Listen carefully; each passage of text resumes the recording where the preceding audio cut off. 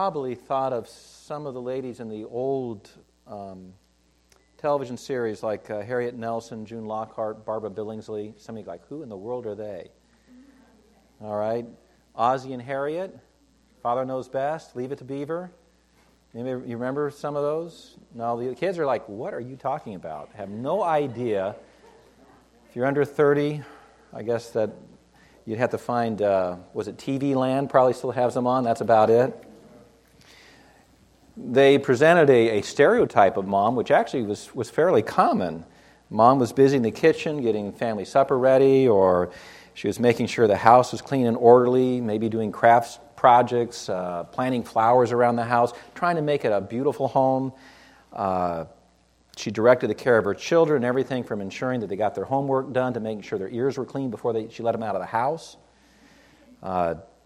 She would tend to their physical and emotional wounds. The kiss on the forehead or on the knee when it got scraped was probably as much part of the healing process as the Bactine and Band-Aids. She was involved with community affairs, Cub Scouts, Girl Scouts, PTA, whatever it was that her children were involved in, she would be involved in as well. Plus, often we'd find that moms were involved with civic clubs. They wanted to help build a better community. I think of my own mom telling my younger brother and I to behave. My older brother behaved. It was the younger two. Maybe you've noticed that in your family. The younger two usually tend to be the problem? No? Yes? In some families, okay. Another family, maybe it is the older one in some families. The siblings can fight that one out, okay? But she'd tell us to behave while she's preparing her lesson for her junior class of girls. You know, mom was always there. Maybe that brings to mind, because there's still a lot of ladies, I think, around that are the same way. She was the one that was always there, and that's true whether you wanted her there or not, because she was ready to discipline you when you needed it. She was also ready to listen, to comfort, say, I love you. Those are the kinds of moms that stand fondly in our memory or that we desire.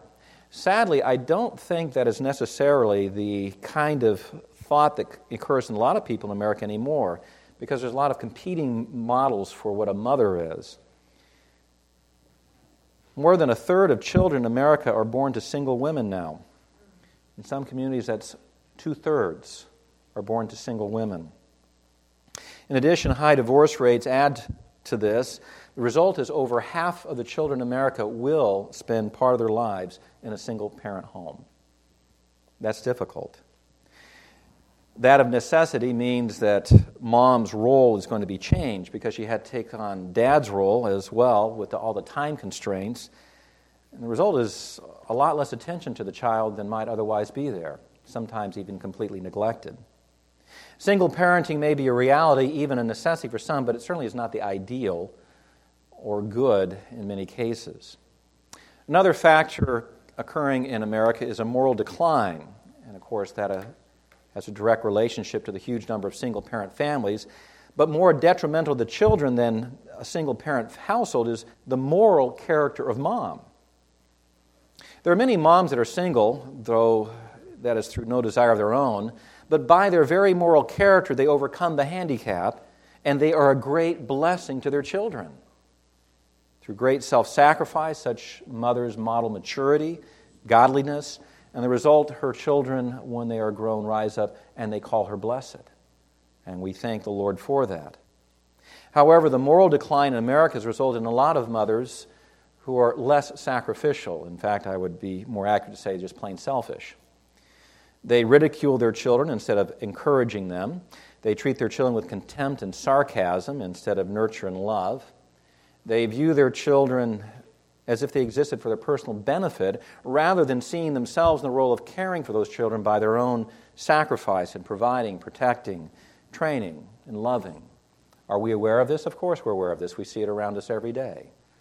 In a public atmosphere, you can hear parents treat their children in such manners. Now we find there are other mothers, they go to the opposite extreme, and they cater to the child's every whim. While that may seem a little more loving and the outwardly selfish mom, at the heart it's still selfish, because all it's really doing is seeking to avoid the conflicts that are a natural part of child rearing. If you're not aware of that, it is a natural part of child rearing. If you Not a mom yet. I hate to break that news to you, but it is. Okay? Why? Because when that child is born, you bring a sinner into your household, right? And your job is to help train that sinner to be respectable and godly. That's no easy task. But there are a lot of moms who do that. But unfortunately, there are many now that do not. Whether that mother is trying to cater to the child to avoid these conflicts, it could be a fear. We are told by psychologists, if you don't give the child what he wants, you'll damage him. That's not true, but that's what we're told. Some mothers are striving to somehow win their child's love by catering to them. Some are simply doing it because, well, that's what the rest of society is doing. No matter what the reason, it's still not right or good.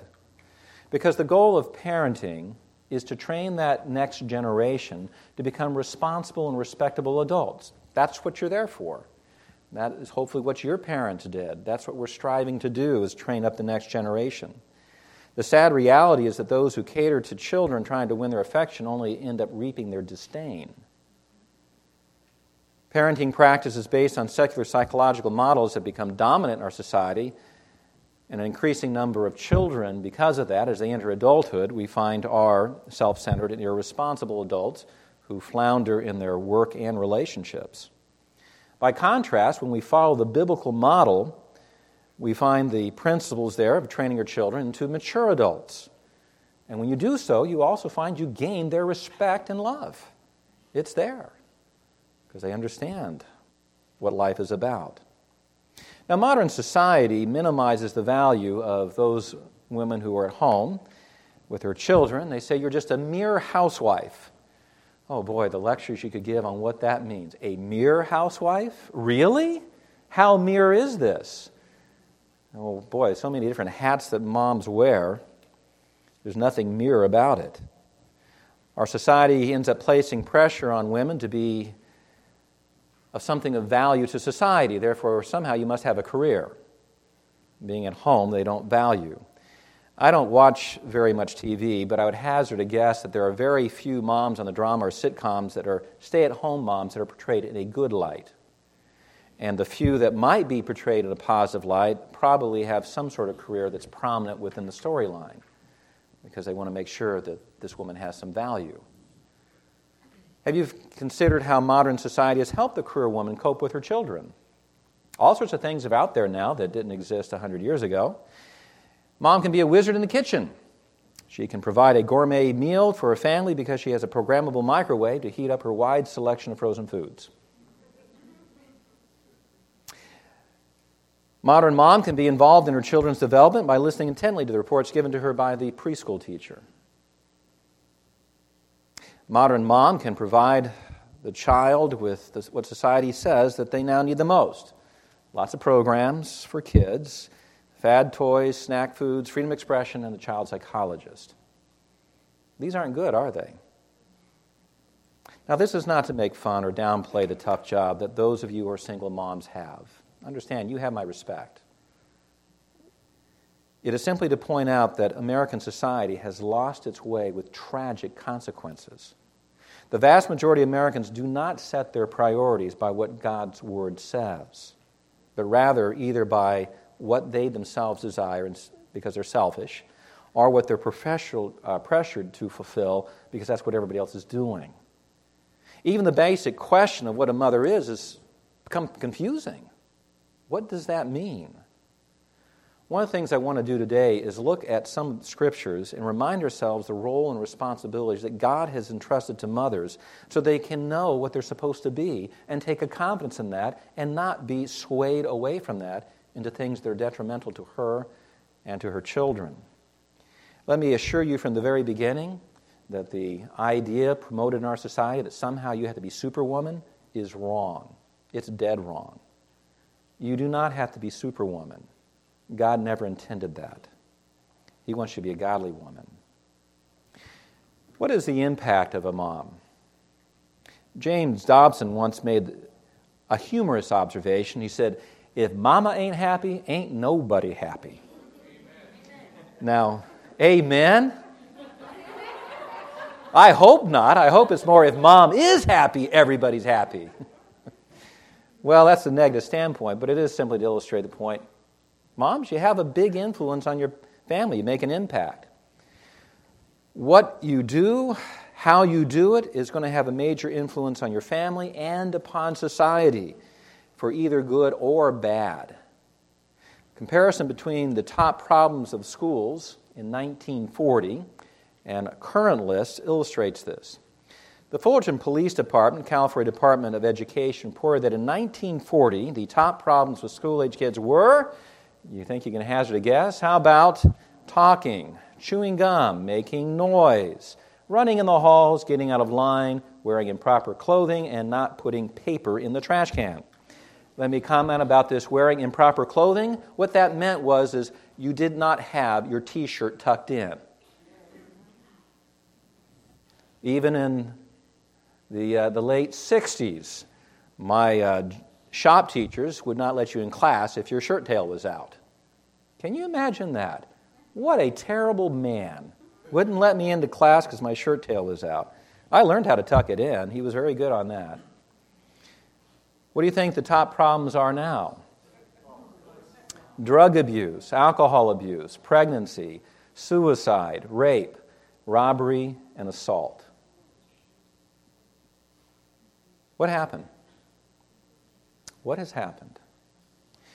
Many things have changed in the last 70 years. Two major societal changes are the dissolution of the family and working mothers. Before World War II, there were very few moms as a percentage of the population that worked outside the home. It was necessary during the war that everyone possible contributed to the war effort, and that meant a lot of moms went to work. But after the war, a lot of them stayed in the workforce. Something had changed. She liked the independence that came from having her own career and having her own money.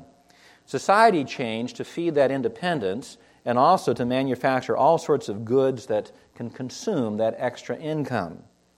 This, in turn, placed new pressures on marriages, and many of them could not sustain it, and the divorce rates began to rise. The sexual and social welfare revolutions of the 1960s are major factors in the increasing pace of family dissolution, or maybe I should more accurately state the enabling of the formation of families without fathers.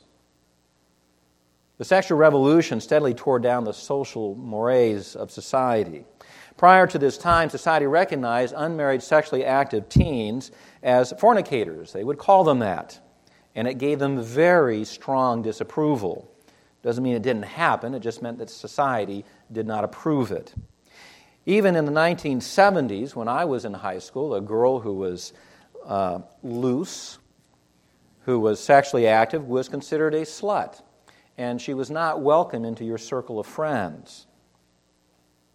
The pressure is now opposite on many high school campuses today. I saw a report some years ago dealing with surveys of teens, and it found that teenagers were apt to lie about their sexual activity and say that they were sexually active because the peer pressure to say that you were. Exactly opposite. The pressure is now that if you're a virgin, you're considered out of step with society and that something is wrong with you. The result of this has been a dramatic increase since the mid-20th century in the rate of unmarried teen pregnancies. The social welfare programs that arose during the Great Society, pushed in the 1960s, and then those programs that followed it, compounded this problem of teen pregnancies and single mother families. Prior to this, when a single woman found herself pregnant, there was a harsh reality to deal with. What do you do with this child? I'm having a baby. How do I take care of it? I don't have the resources. Very few women would have had the financial ability to keep the child for herself. Plus, there was a very strong social stigma against it. The result was that most women would either marry the father or she would give the baby up for adoption. Welfare payments to single mothers allowed her to have financial independence. She now was able to keep that child, remain single, even if she would be poor. Financial incentives were added. The more children she'd have, the more finances she would get. More children. If she married, she would lose those benefits, so remain single. With the change of the abortion laws in 1973, even those who were conservative were sucked in supporting this irresponsibility because of a fear of abortion. What can we do to help prevent that? The sexual and social welfare revolutions have had an even worse effect on men because it removed from them their responsibilities. They could now sow their wild oats with few or no serious immediate consequences to them personally. This encourages them, and it continues on to this day, to remain immature, irresponsible, and sinful in their behavior and attitudes. Now, that doesn't mean they get away with it. Eventually, they will reap the consequences of their actions, though it may be too late for that to result in any positive change that would benefit their children. Galatians 6 and 7 gives a very stern warning. Do not be deceived, God is not mocked. For whatever a man sows, that shall he reap. For the one who sows to his own flesh shall from the flesh reap corruption, but the one who sows the Spirit shall from the Spirit reap eternal life. You don't mock God. The consequences will come. Well, what has been the impact of all this on children? Well, obviously very negative, but in two ways. First, there's a negative impact that occurs when mom is in the workforce instead of at home. Second, there is the negative impact of irresponsible moms who model their sins to their children. In both cases, the result is detrimental to children who will grow up to be responsible adults. If mom is working, a question has to be asked. Who's watching the children? Who is the one that is instilling in those children their code of moral behavior and understanding? When a preschooler learns more from Sesame Street than his mother, there's a problem. When a child spends more time in front of the TV than in an interaction with mom and activities directed by mom, there's a problem. When that child is now confused about who mama is, there's a real problem. When an adolescent has bought into the lies common to the peer group and is more concerned about pleasing them than pleasing the parents or God, there is a severe problem from which there may not be any recovery except the direct intervention of God. Do you see how these things tie together? Now again, please, this is not to bash those of you who are single moms. In fact, those of you who are in that position live in this struggle from day to day because you desire to be the influence upon your children. You know the self-sacrifice that must accompany being able to do that. And by God's grace and His mercy, by that sacrifice, through His help, you can do so. And many of you have. You give up many of the activities, the things that you would like because your priority is your children and their welfare. You willingly spend your time and your finances for their benefit. You are the ones that give the strongest warning about the hardships of single parenting. But a large portion of single moms are not so dedicated as you, and their children suffer the consequences of neglect.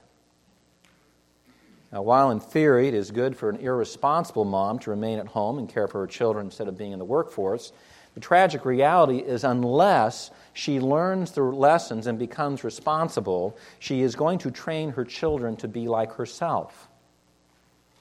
Since the father is also irresponsible, the model the child gets is irresponsibility. Is it any wonder then that we now have multiple generations of family that have grown up in welfare? Who's the responsible ones? Where's it being taught? What happened to parents sacrificing themselves so their children can stand on their shoulders and improve their living conditions? See, most parents desire that for their children. I hope all three of my sons go way beyond me in every respect. Now, for one thing, I'll be honest, that feeds my pride. Because if they're doing better than me, I put my arm around them and say, that's my son, okay? And I'll be happy to do that. Does a mom have an impact on her children? Yes. And through her impact on her children, she has an impact on the rest of society. We also see this in the pages of Scripture, both positive and negative. Over in 2 Timothy chapter 2, or 2 Timothy 1, rather, verse 5, Paul makes a comment dealing with Timothy's heritage. He says this, "For I am mindful of the sincere faith within you, which first dwelt in your grandmother Lois and your mother Eunice, and I am sure that is in you as well." 2 Timothy 1:5.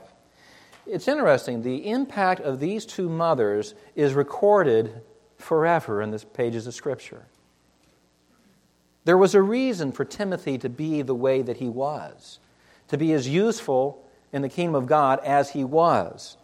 Now, Timothy was Paul's, one of the many young men that went with Paul, was trained in ministry, and then served alongside Paul, often being the apostles' ambassador.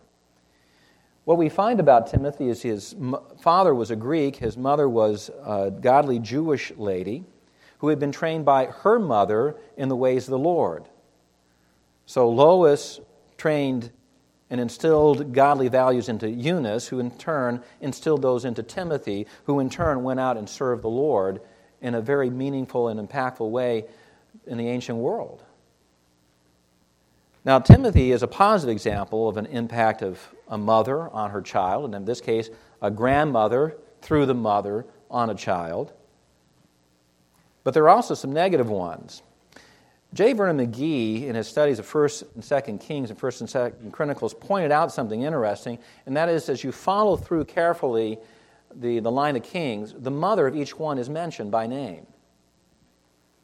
Now, in some cases, that's to honor the mother. She did a great job, and sometimes it's not. It's to lay the foundation of the blame right where it belonged. Mom had the greatest influence on those kings who were being raised. The king was too busy doing other things. Besides, most of those kings at that time had multiple wives, and he may not have been able to count how many kids he had, or at least name them. Let me give you some examples from this. 1 Kings 14, verse 31. We have a simple comment here, but it's very telling. It says of Rehoboam, that is the son of Solomon, it says, "And his mother's name was Naamah, the Ammonitess." The Ammonites were one of the pagan nations that bordered Israel. 1 Kings 11 tells us that Solomon's marriages to these different pagan women was a major factor in turning him away from following the Lord properly. 1 Kings 11:5 records that Solomon went after Milcom, the detestable idols of the Ammonites. They sucked him into idolatry.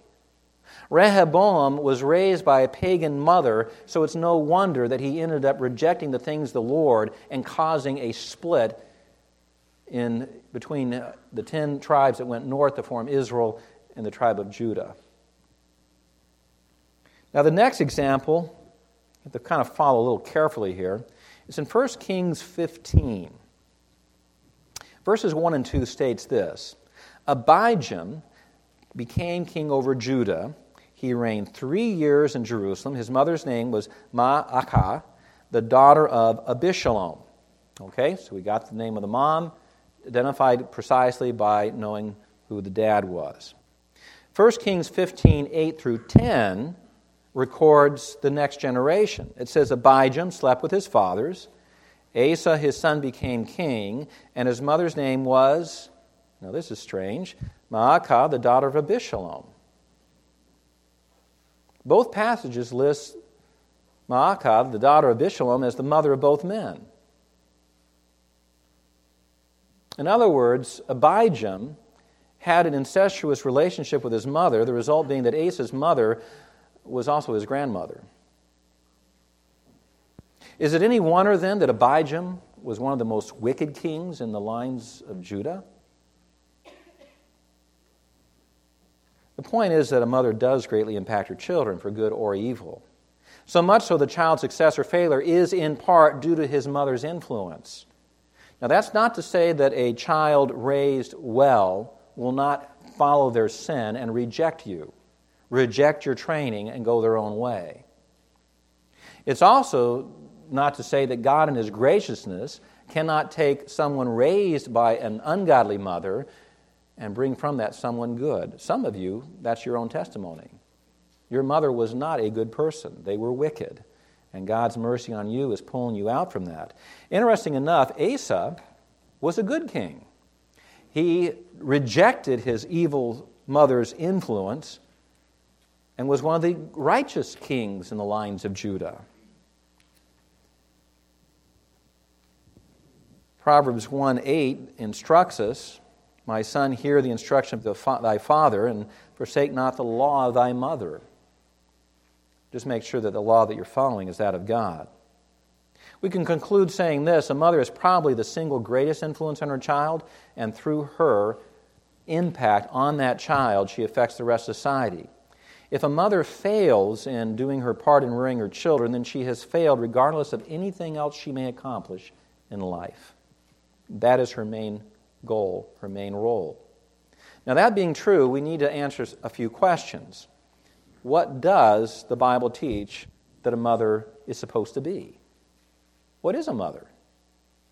What is the criteria by which you can even distinguish the ungodly mother and the godly mother? I want to give you 4 areas so that you can evaluate yourself properly and set your sights on how you can be what God wants you to be. The first criteria is your own walk with the Lord. Now, that's not surprising, is it? If you're going to be a godly mother, you've got to be godly to first place, right? Don't ever be fooled into thinking that anything in your role as a parent is more important than this relationship that you have with your Creator. If you're struggling in that area, then it's impossible for any other area of your life to do well except sinful ones. In fact, if you're doing poorly with your walk with God, your sinful areas are going to do very well, much to your detriment and that of your children. Jesus said this in Matthew 10:37, "He who loves a son or daughter more than me is not worthy of me." That's a pretty strong statement.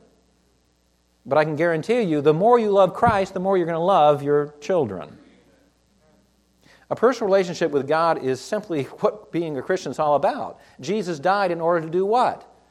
To solve our sin problem so we can be in a relationship with God. We can be reconciled with Him and no longer under His condemnation. We can now walk with Him and glorify Him. That's our goal. We love God for a simple reason. He first loved us. And we respond to that. David described his desire for God as a deer thirsting for water, so his heart desired for God. Read Psalm 119 sometime and get an idea of David's great love for God and even of his word, because it reflected God and gave him understanding of God, and so he wanted it. Now, Diane may be a little embarrassed by this, but I can always tell if she's had her time with the Lord. Yes, I can.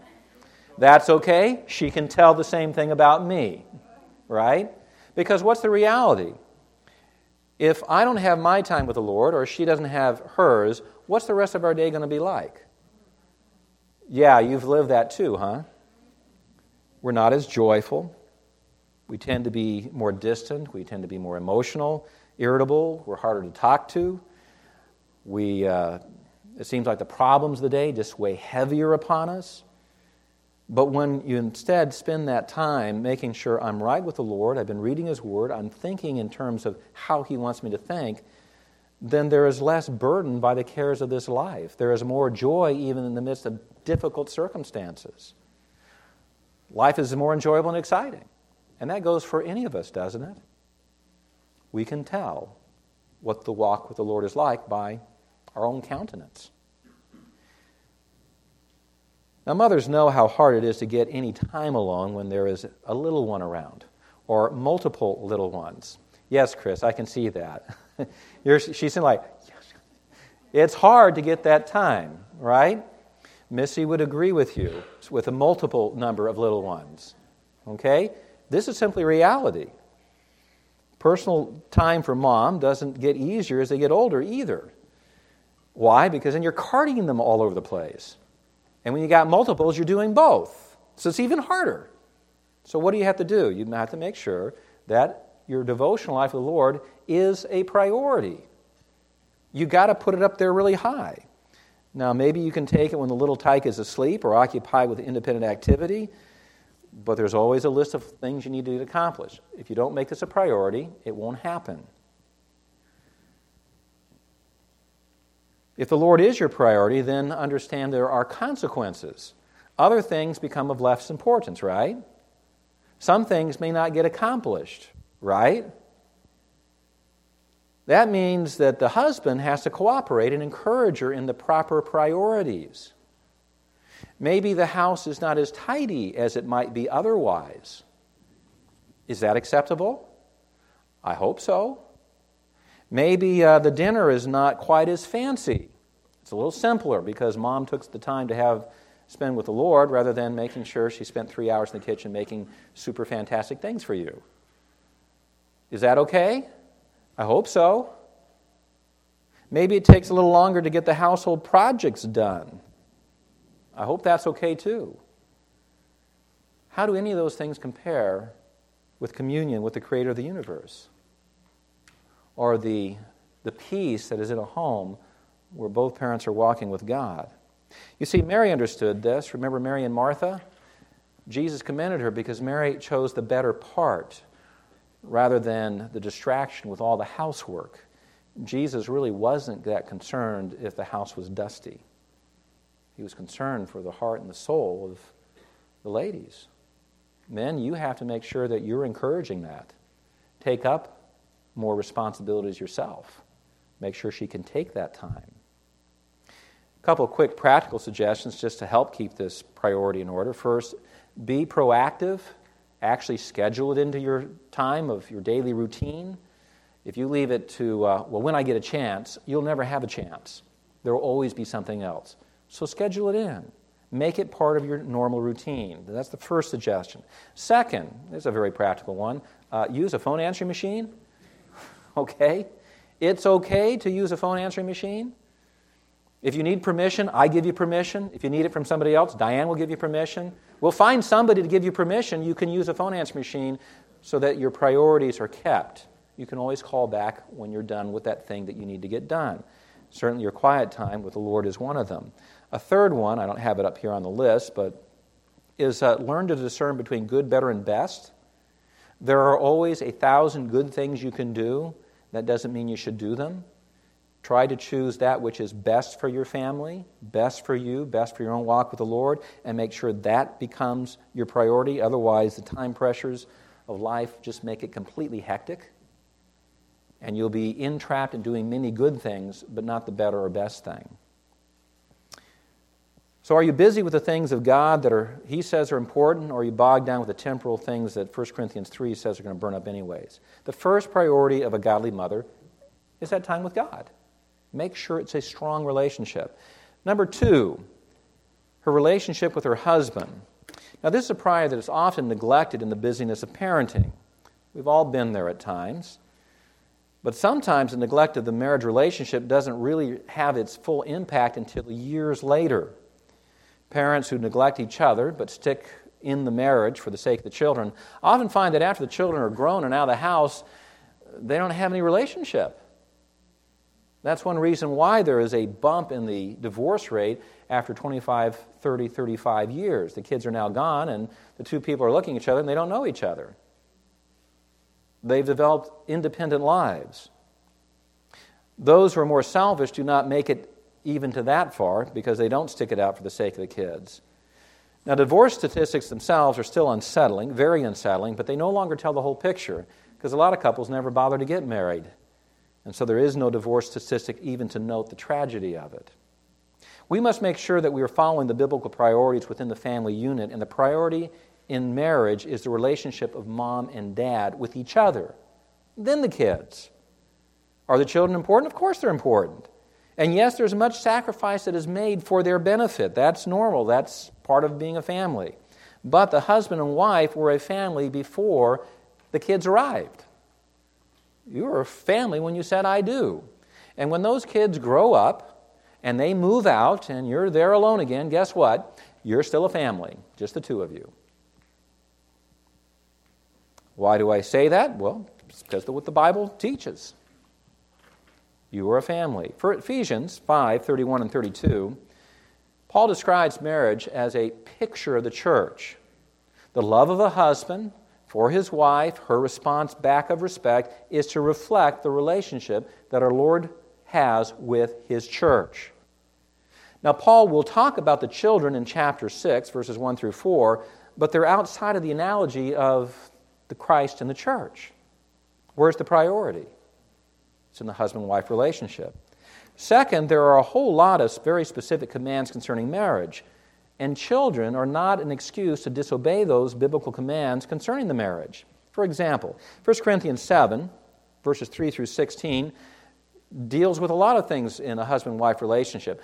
One of the things it commands there is for each of them to fulfill their duty to one another.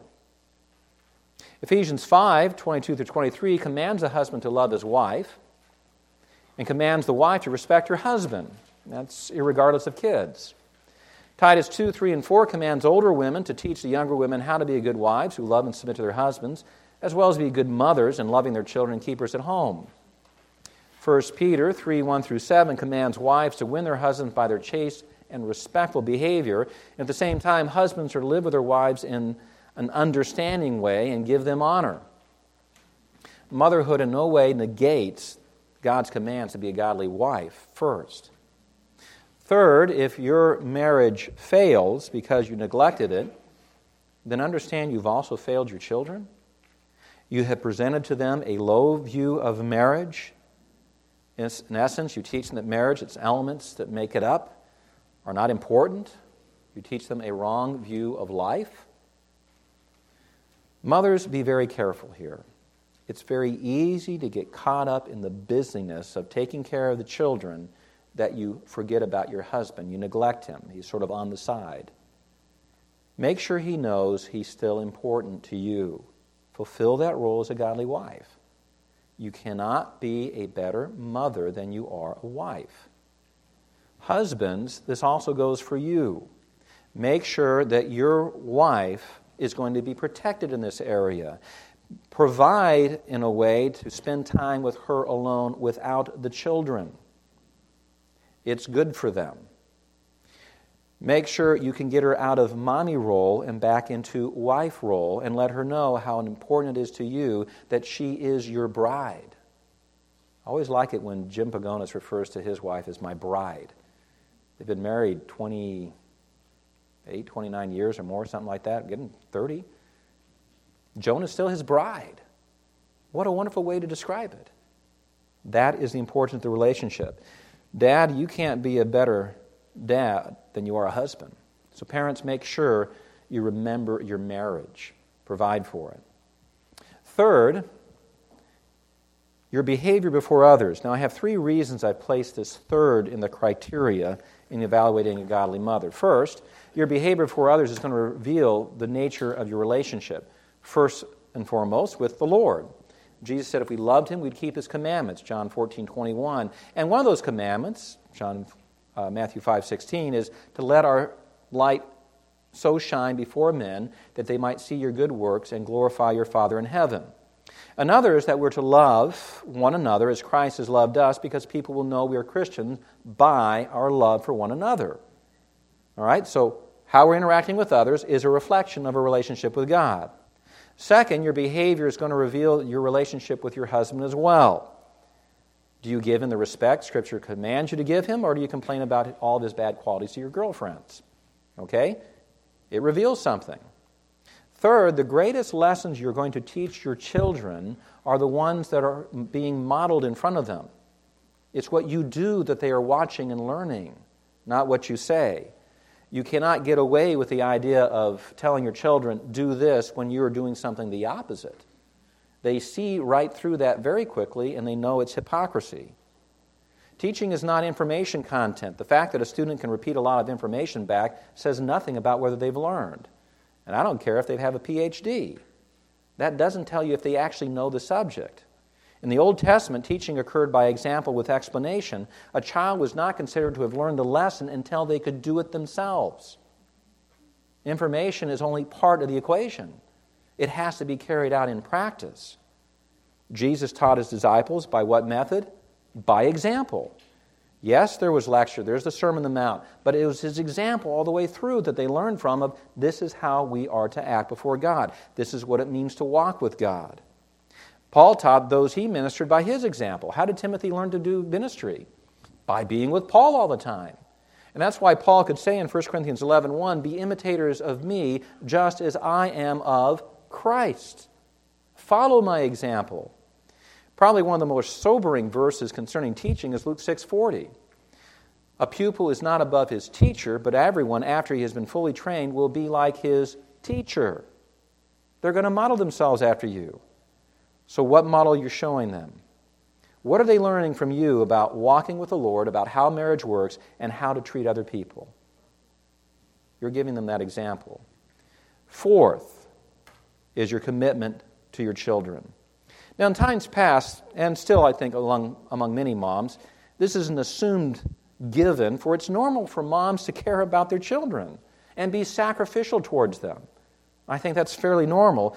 But the warning about getting between a bear and her cubs, you've heard that one, never do that, can apply very much between getting a mom and her children. Don't do that. Okay? It could be dangerous because a mom usually cares about her kids. However, our society has changed and it doesn't have the strong influence even on those who attend church. First of all, society does not value a child as it once did, but a godly mother will be self-sacrificial for her children. I find it strange that some of the ways we describe a woman who is carrying a child we don't say it the same way. We used to say she's with child. That's why we had you stand up, okay? Your child is under one. But your child is there, right? Now we just say she's pregnant with a fetus. What's a fetus? Well, it's just a French word for baby. Shh, don't let them know that. They might find out that they're saying more about that child than they want to. Our society pressures us concerning career, finances, social standing, personal convenience. They've all come up to such a high point that this first and most basic commitment to a child, the preservation of his or her life, has been greatly diminished and even absent with a lot of people.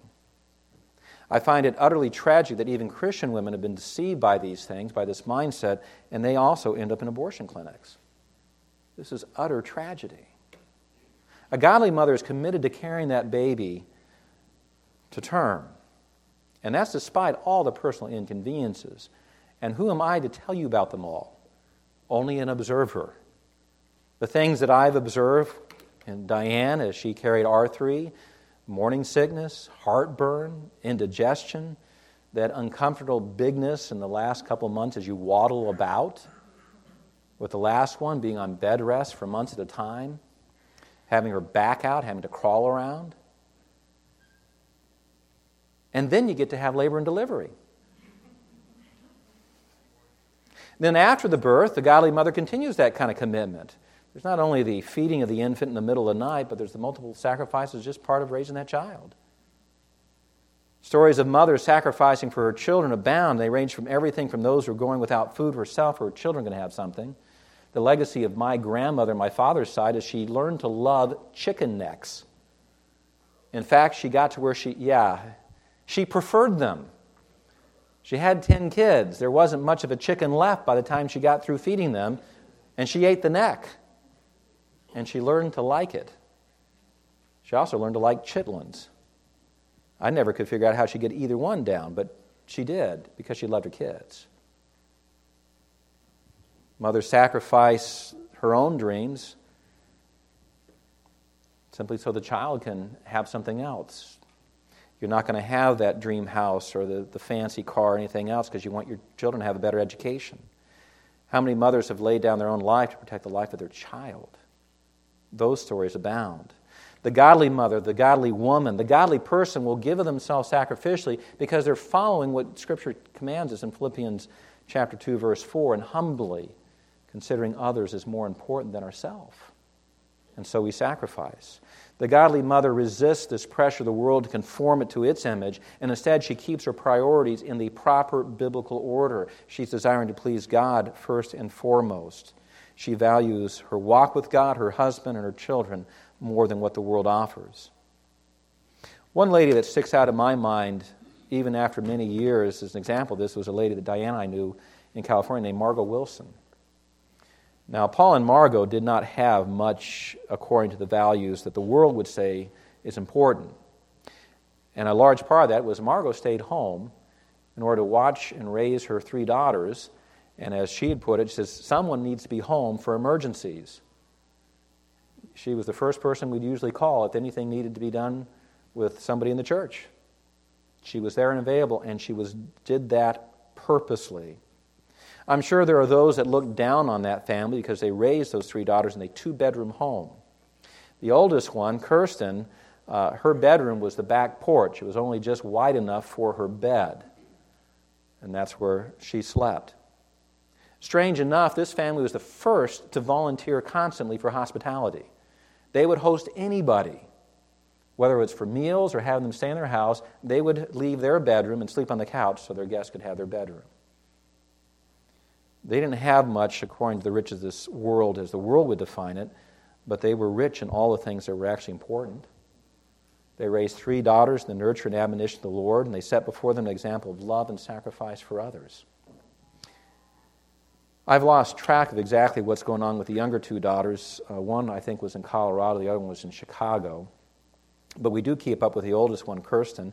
She lives with her husband and children as a missionary to tribal people in northern India. They travel with them. That's her life. She learned it from her mother. Now, I realize that economic conditions are such that it seems like in some cases there's no choice for mothers but to go to work. For single moms, there is no choice. Circumstances have always been individual. Sometimes they can be fairly harsh. But even so, I want to challenge you about something. Give very serious consideration for the real reason for going to work and not being with the kids. Is it an actual necessity, or is it the result of desire for the things of this world? Only you can evaluate that. Make sure that if it does have to be done, that the negative impact on the children is as minimal as possible. That means greater self-sacrifice on your own part. Remember as well, when you consider the alternative, Matthew 6:33, the Lord's promise is to provide what we need if we put first His kingdom and His righteousness. It won't be what you want. It won't be what other people have necessarily. It will be what you need. And you and your children, your family, and society will be blessed for it.